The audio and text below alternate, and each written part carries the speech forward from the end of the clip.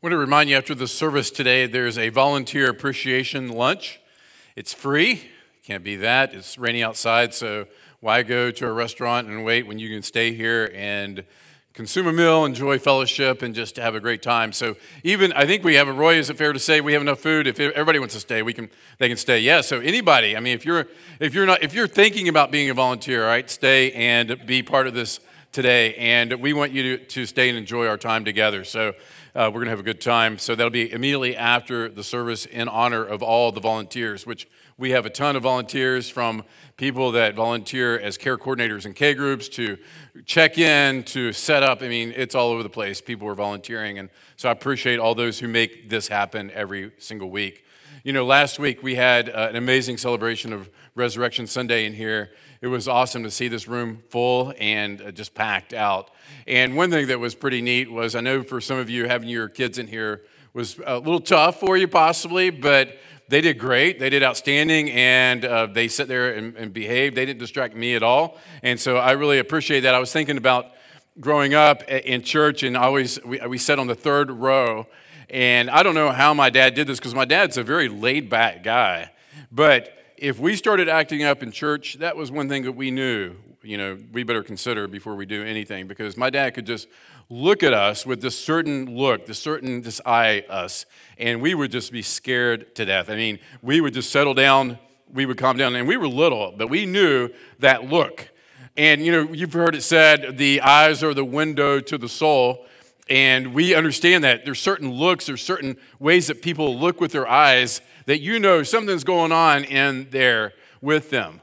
And, there's angry eyes, there's loving eyes, there's eyes that show boredom, there's eyes of frustration. We all do it. We all can, with our face, and particularly with our eyes, we say something and it comes out of what we're about, right?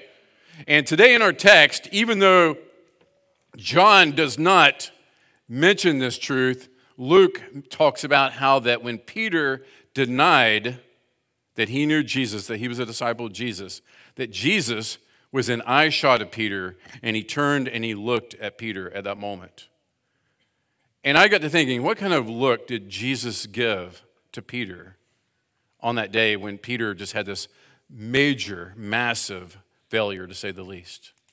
And so as we look in the Gospel of John today, I want us to think about Peter and this bold, courageous guy. And we see a theme maybe developing here, even kind of by accident, no accident to God, that, it's one thing to say, I believe, and I would stand, but Peter, when the moment came to it, he failed, he crumbled. And so let's look at this today, and this message is for anyone in here who's failed Jesus before. If you've never failed Jesus, this message probably isn't for you, but for the rest of us, I hope it's a help. So we're going to be in John chapter 18, 12 through 27. Let's pray, and then we'll read this passage and talk about it. God, we thank you so much for your word. We thank you for the Gospel of John and how that he gives us this incredible insight into the life of Jesus Christ, and that we can build our faith on him because he is who he says that he was. You are Jesus, the way, the truth, and the life. And God, we thank you that through the resurrection that you proved that you were who you said you were. And God, we pray today that we will just allow our lives to center around Jesus more and more every single day. In his name we pray, amen. Just a brief recap of where we're at in John. And let me just remind you that we study the life of Christ not to just get a worldview, even though we get one, not just to get a way of thinking, a philosophy in life. We study Jesus because he is God Almighty.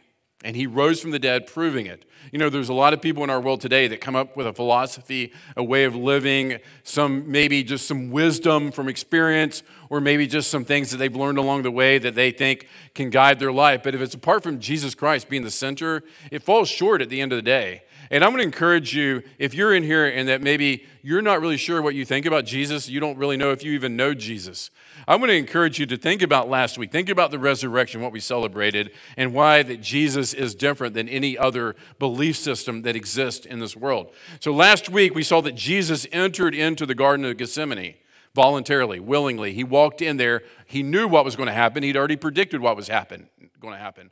When Judas and the arresting party came to Jesus, what did Jesus do? He didn't run and hide. He stepped forward. He identified himself. He said, I am, right?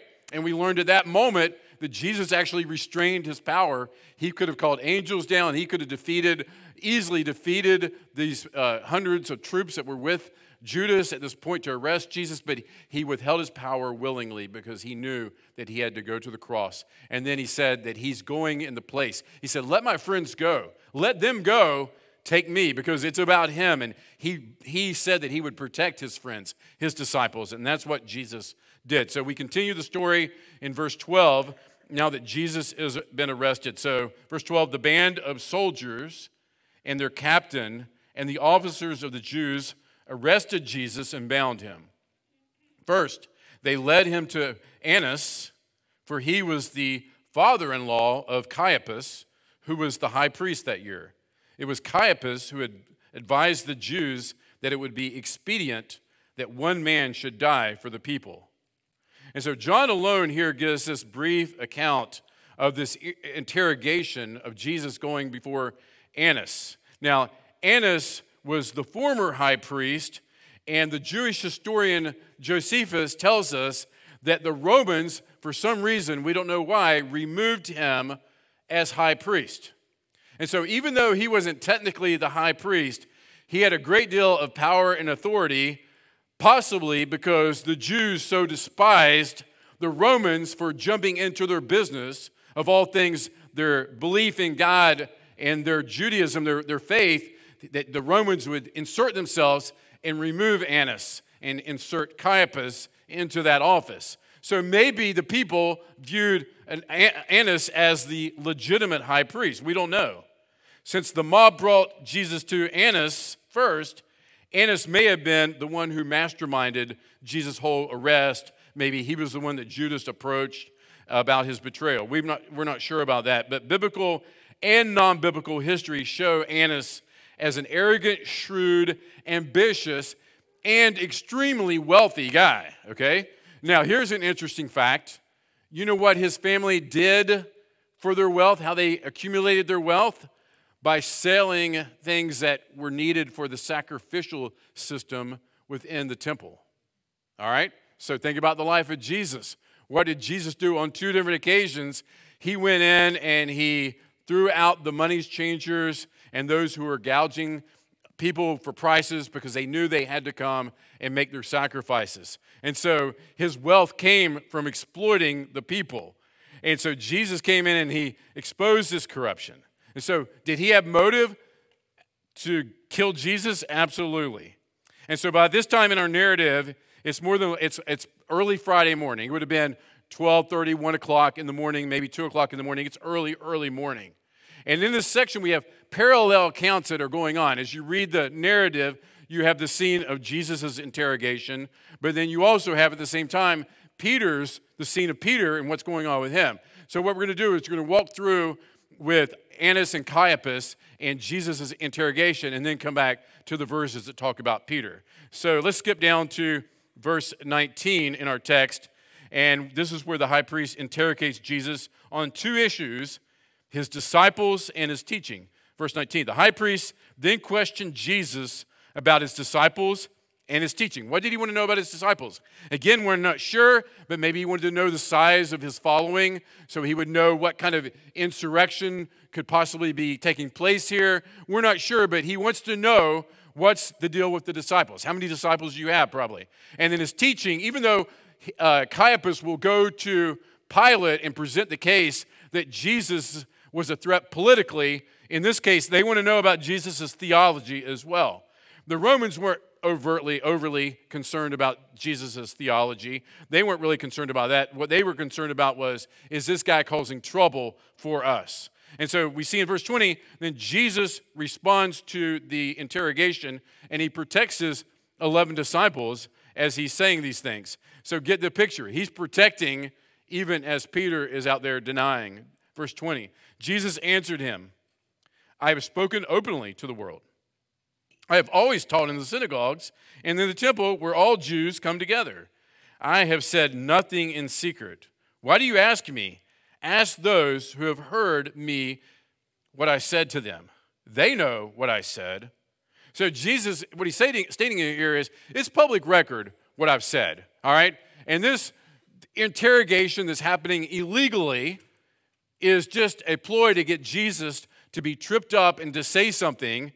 And it's the high priest's job to call witnesses, and first for those for the defense. But none of that's happening here. This would be similar to what you see in movies of a police interrogation, right? Where you kind of like the rules, let's turn the camera off and let's let some stuff happen here, right? We know that doesn't happen in real life, but in the movies, that happens, right? And so that's happening in real life here. In this situation, they're pressing Jesus, but Jesus, he's not going to say anything incriminating. If he does, Annas could be a witness to that in his trial.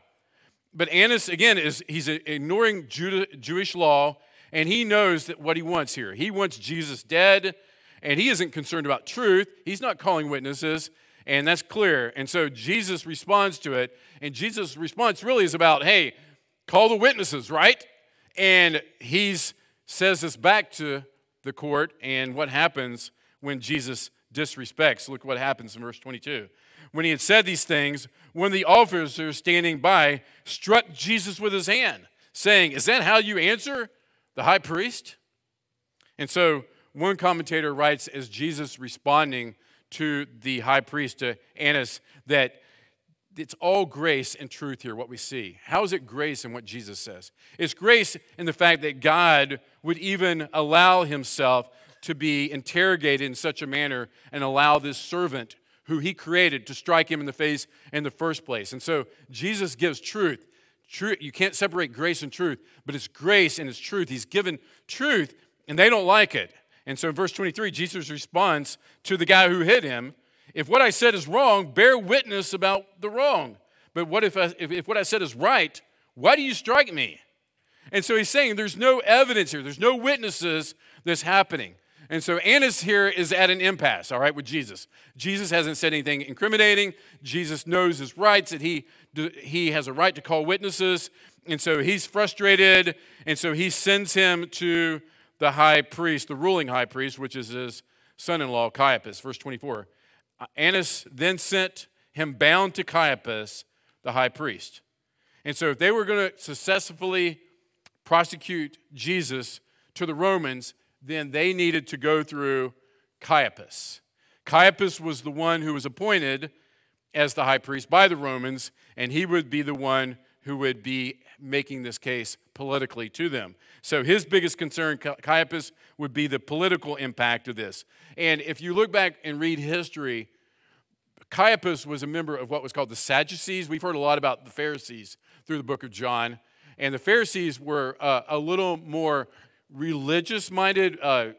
They were really cared about the law and obeying the law. And so even though we see their hypocrisy, and Jesus points it out because their heart's not in it, they still were very much cared about the law. Well, the Sadducees were more political in nature, and they were the ones who loved their wealth and they loved their influence, and they loved the power that they had because Rome had given them a great deal of power. And so they feared that the Roman military might respond to any type of political uprising, so they were pretty comfortable accepting the Roman rule to some degree so they could continue on with the things that we're doing. But if you go back to verse 14, what John said about Caiaphas in his statement is kind of interesting, and I think it was Roy who preached this sermon some weeks back from chapter 11.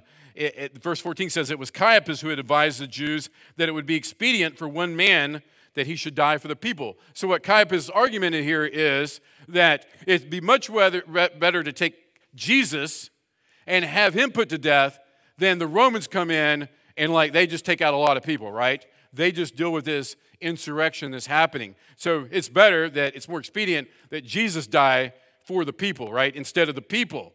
And John points out that, this is very prophetic what Caiaphas said, even if he didn't know what he was saying, talking about the substitutionary atonement. And so back to verse 15, as Jesus is being interrogated by Annas, Peter and another disciple, they probably have followed the arresting party, and they've gone down to Annas' residence where this interrogation is taking place.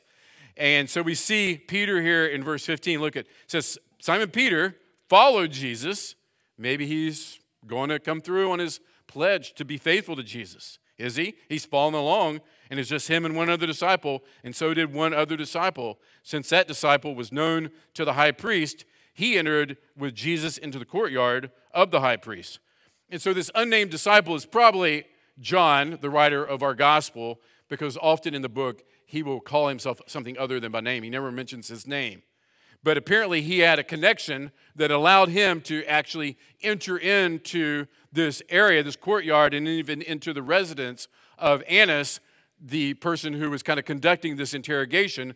But verse 16 says that Peter, he stood outside the door. So he kind of was outside of the gate. And look what verse 16 says. So the other disciple, probably John, who was known to the high priest, he went out and he spoke to the servant girl who kept watch at the door and brought Peter in. And then we see Peter's first test here, verse 17.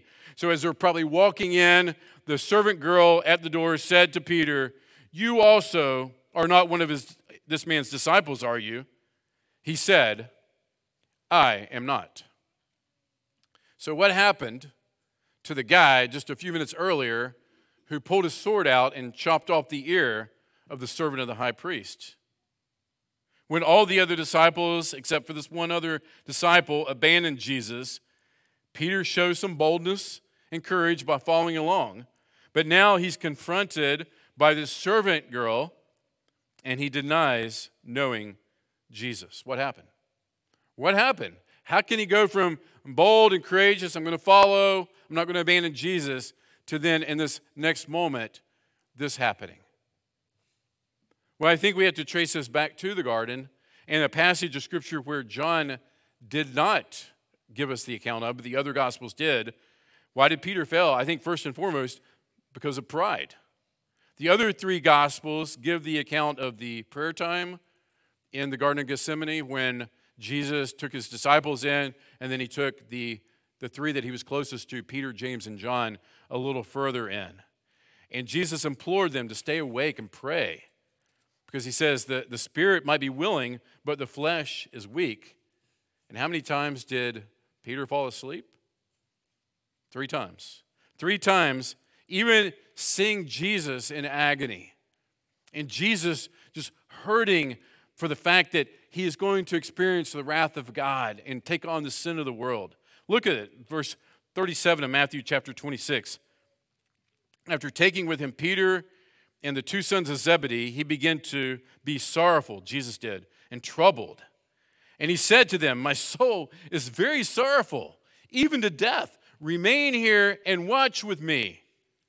And then a few verses later, when he returns, he speaks to Peter directly, verse 40 and 41. And he came to the disciples and found them sleeping, and he said to Peter, "So could you not watch with me for 1 hour? Watch and pray that you may not enter into temptation.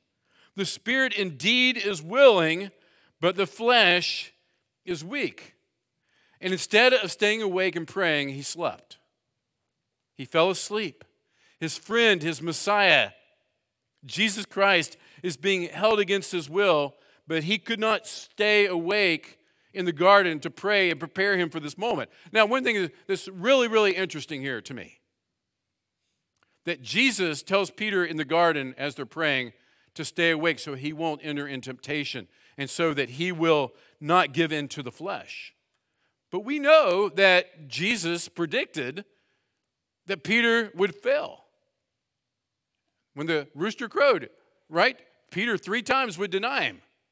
I think we see something that's true in Scripture, that we don't understand the mind of God. And we talked about this a few weeks ago, and there will be a verse at the end of this sermon where we reference God's election and our responsibility.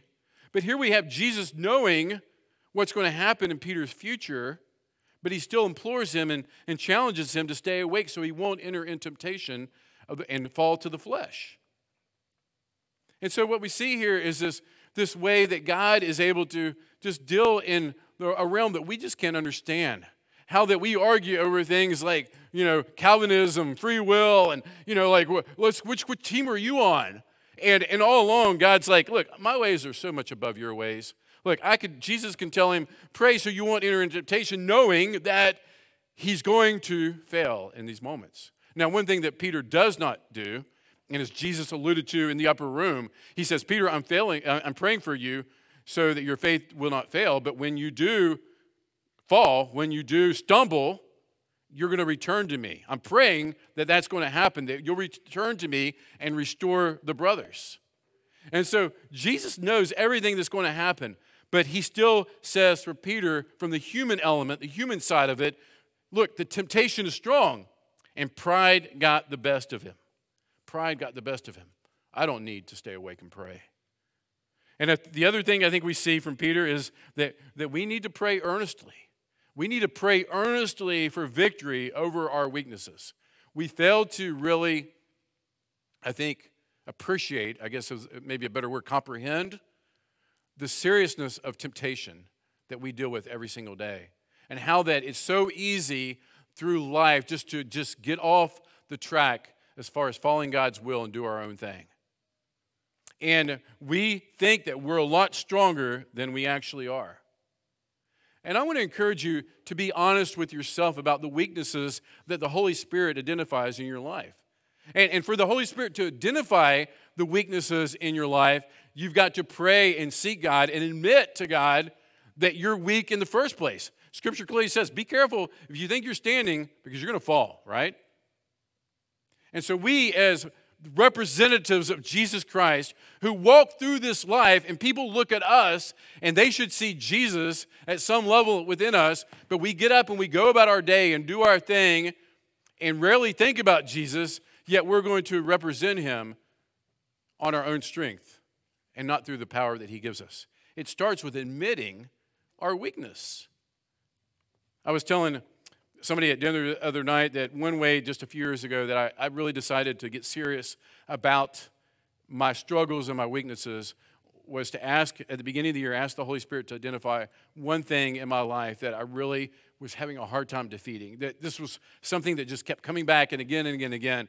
And I would put it at the top of my prayer list and pray for that every single day for an entire year. And look, let me just tell you, this is not self-help, okay?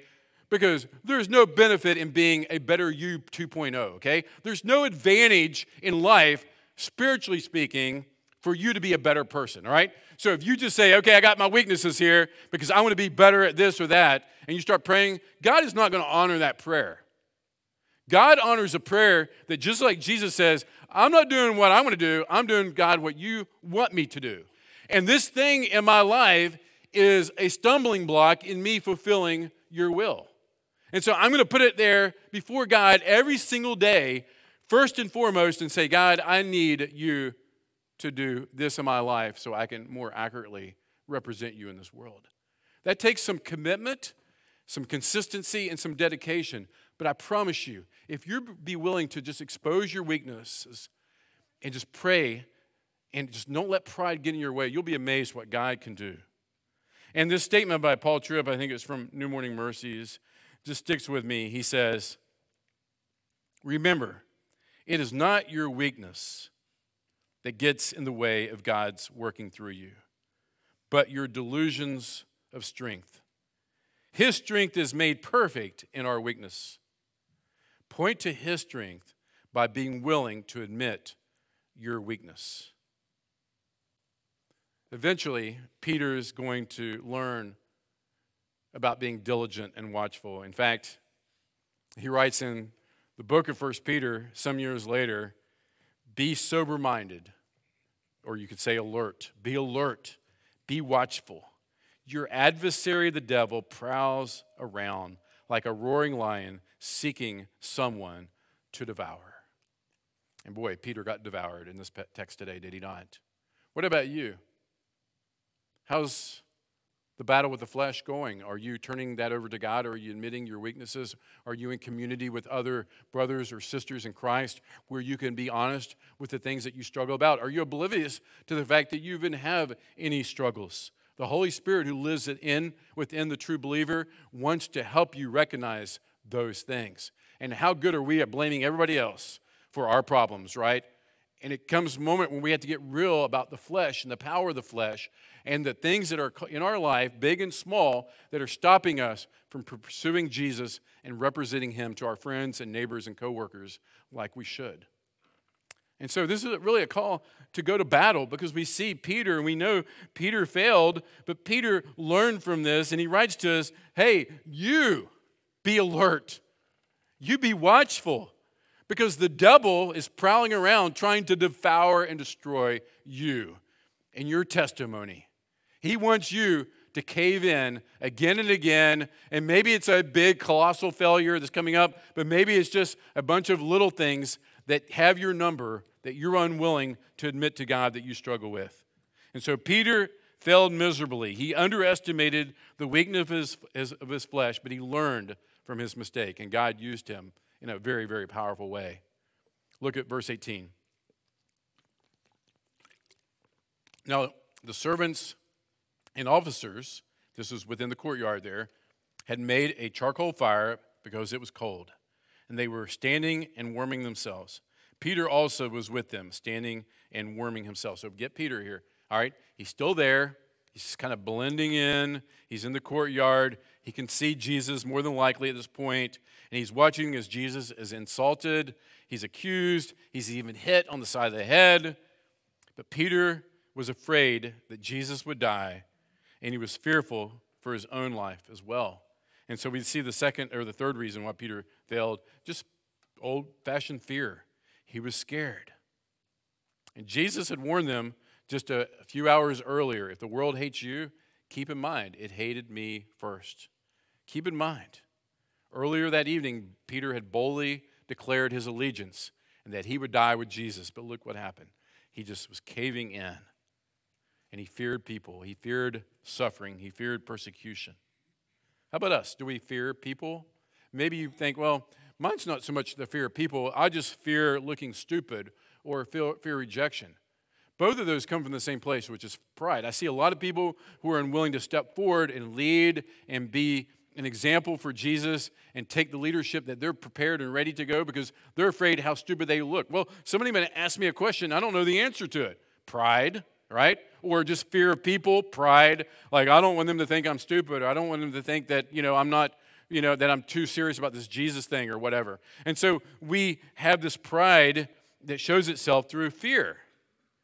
And so pride is the root cause always of fear. So let's pick back up in verse 25 now. We see Peter's second test. Skip down to verse 25. Now Simon Peter was standing and warming himself, just blending in. So they said to him, "You also are not one of the disciples, are you?" What did he do? He denied it and said, I'm not. I'm not. Strike two, right? Peter fails for a second time. And then verse 26, his third test. One of the servants of the high priest, a relative of the man whose ear Peter had just cut off, asked, "Did I not see you in the garden with him?" Here it comes. Ready? Strike three. Peter once again denied it. What happens now? And at once the rooster crowed. This guy accusing Peter of being with Jesus was there in the garden. He was an eyewitness. He saw. He was a relative of this guy where got his ear cut off. He's like, "I saw you, man. I saw you there with the torches and the lights. I saw your face when you cut my cousin's ear off," right? He identifies him. And surrounded by the stares of this little huddle of group of people with an earshot of this thing that's going on with Jesus, Peter just wasn't ready to put his life on the line. And just as Jesus predicted, the rooster crows. And that's where Luke, in this account, he tells us that John leaves us out. He said in verse 61 of chapter 22 of Luke, he says, "And the Lord turned and looked at Peter." That must have been a look that killed Peter in 1,000 different ways, right? How about you? When you catch a glimpse of Jesus looking at you in that moment of sin or when you're denying him or not standing up for him, do you feel that just grief and that shame that Peter felt when he, verse 62 says, he went out and he wept bitterly? He knew that he blew it. Jesus told him that he would do it. The thing is, Jesus is not surprised by our sin, and he's not surprised by our failure. But thinking about Jesus looking at Peter, I think this is important, and it requires a little bit of biblical speculation here. But if this is a human Jesus standing there and Peter does this, the look of the eyes when he stares at Peter is going to be, told you so, Peter. I told you would do that. Or disgust. Peter, you disgust me. You see, that's the way we as humans act when we're betrayed and when somebody doesn't come through on what they said they'll do. But I don't believe this was the look that Jesus gave Peter. I believe that he saw Jesus' incredible love in his eyes. The love that he had given these guys for 3 years. And again, Jesus not surprised by what had happened here. And I said I make this case that this was a look of love. I make it biblically because Romans 5:8 tells us that God showed his love for us, that when we were still sinners, Christ died for us. Christ died for us when we were his enemies. So how much more does he love us when we are his friends, when we are those his children? And so I think sometimes we think that we understand theology that God counts the righteousness of Jesus to our account in salvation. When he justified us, he gives us the righteousness of Jesus. But then, practically speaking, we live our lives as if Jesus is repulsed by us or disgusted by us. But our inability to measure up to his holiness is the whole reason Jesus had to come to the earth in the first place. And back in chapter 6 of John, verse 37, Jesus said, all that the Father gives me will come to me, and whoever comes to me, I will never cast out. I'll never cast them out. So again, the look of love to Peter. Peter, yes, you're blowing it. I told you were going to blow it. Too much pride. You fell asleep 3 times. But the look is love because Peter was truly a believer. His faith was truly in Christ. He said it with his mouth and he lived it with his life. In this moment, he fails in a big way. But he's still one of Jesus' children. In fact, the Bible calls us saints, which means holy ones. We're saints in God's eyes. And we need to get that into our head, who we are in Christ. That as Romans 8:39 says, nothing will be able to separate us from the love of God, which is in Christ Jesus. Our sin doesn't push God away. I would argue that it moves him closer to us. Like a good father who wants to embrace an afflicted child, that God moves toward us. He's a perfect father. And we know in our humanness, even though we may find disgust a very natural thing when our kids fail, in the end, we come around and realize that it's love that we must give them, to bring them back and to allow them to grow from their mistakes. But God is the perfect Father. God is the perfect Father. And just no more than Peter's failures define him, does your failures define you. It was a horrible stumble along the path of following Jesus, but Jesus transforms them into something good. And we know that in the life of Peter. But do you believe it in your life? Do you believe that God wants to take your stumbles and your failures and use it? Will you lift up your face and look to Jesus? I think that it's so important for us to remember nothing can separate us from God. Nothing. And just in our heart, just visualizing Jesus looking at us in those moments when we're tempted to deny him, to run after short-term pleasures, to pursue things that we know are not going to land us in a good place. And we're denying Jesus by our actions.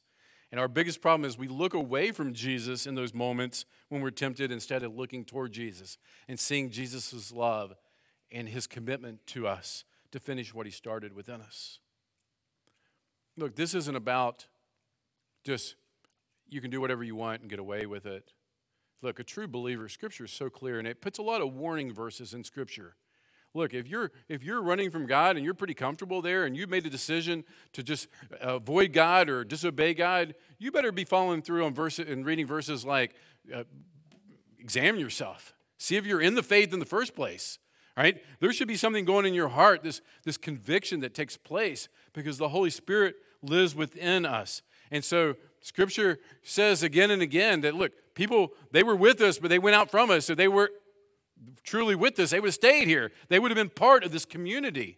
And so when someone can just go for months and years at a time, just running from God and running from community, running from accountability, that's a really dangerous spot to be in, that you don't really even know whether your salvation is true or not.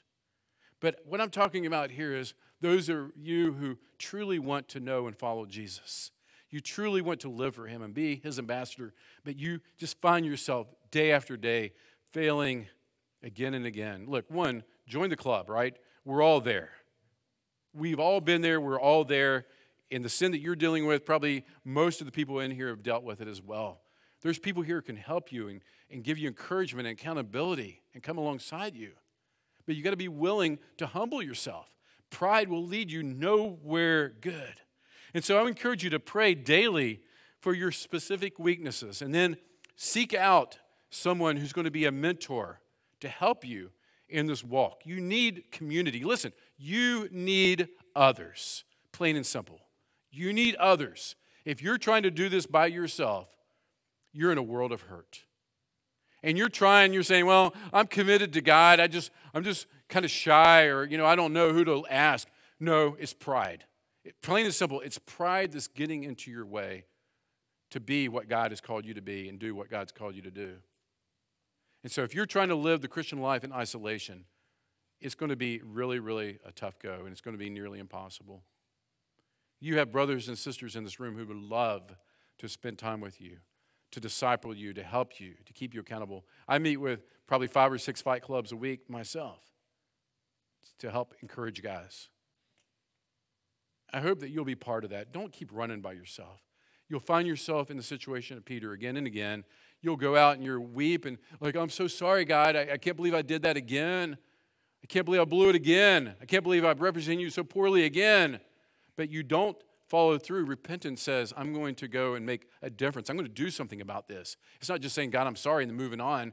But it's like what Jesus said, if your eye offend, you pluck it out. He's saying, go to whatever extent necessary to deal with the sin that you're struggling with. And through that, you seek out community and one another to help you be what Jesus has called you to be. Don't be like Peter. Don't let pride and arrogance get in your way. But know that redemption, like Peter, is there available for you. If you'll love Jesus, look to Jesus, and follow him. Let's pray. Father God, thank you for the Gospel of John and just the incredible truth that we see through your life and through just following you in your steps as you live your life on this earth. And you're acquainted with every struggle that we go through, yet without sin. You know the struggles of our flesh. You made us, you created us, God, but you also put the Holy Spirit within each believer in here to give them the power to say no to temptation and say no to the flesh and live a life that's pure and upright and godly. And God, we know this age that we live in, it's a terrible, terrible culture when it comes to any kind of semblance to wanting to follow you or recognize you or even give you respect, God. But we know that you put us here to be a light in this darkness. And not to be angry and mad at culture, but God, to go and to love this culture, giving truth with grace to help them see their need for a Savior, God. Help us to be the people you called us to be in this world. In Jesus' name we pray, amen.